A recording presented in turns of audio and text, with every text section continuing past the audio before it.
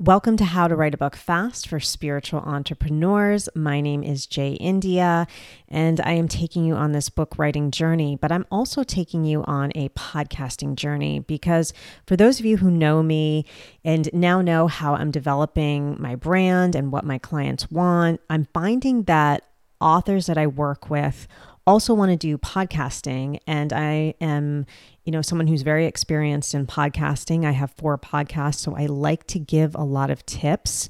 So therefore, the next several episodes are going to be about podcasting, and the episodes are taken from Clubhouse. So I'm active on Clubhouse. I'm under J India if you want to follow me, and I do live rooms about podcasting tips. Is your podcast a good idea? So therefore, I'm taking the rooms, which are around 50 minutes, 60 minutes, and I'm dividing them into 7-8 minute segments so you can easily digest each podcasting tip. So it's very much a choose your own adventure with this podcast, right? Do you want to write a book? Do you want to start a podcast? Do you want to do both? You can do both. That's a great part of this.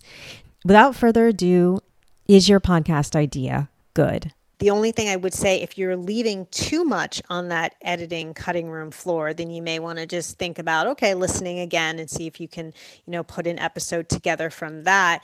But other than that, it sounds fine. And you're going to meet people where they just hit record and they don't need a drop of editing. I'm not that person. I wish I was that person. I'm not that person. So you meet those people. I have a friend who has a successful podcast I remember there was one episode where the woman couldn't find her internet, like her Wi-Fi was just going in and out.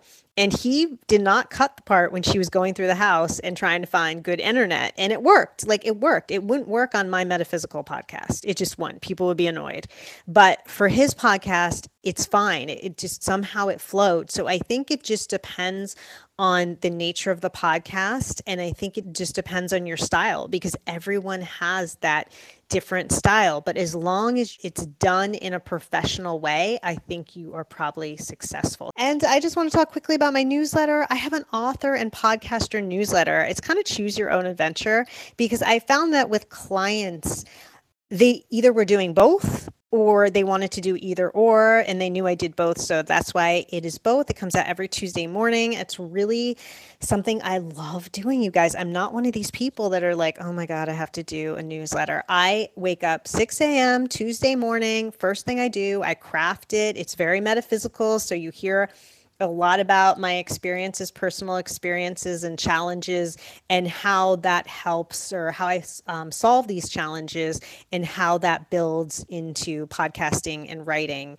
Because I'm actually starting to, besides podcasting, I'm starting to write my own novel. I've written a few, but now I'm going back to fiction writing, which is something I haven't done in a while. So, if you want to hear anything about that, you can just sign up. And then when you sign up, you get my free 5-day phone challenge to start writing or podcasting, which is really fun because it's all about dropping into your heart and you just use your phone and it's very quick exercises.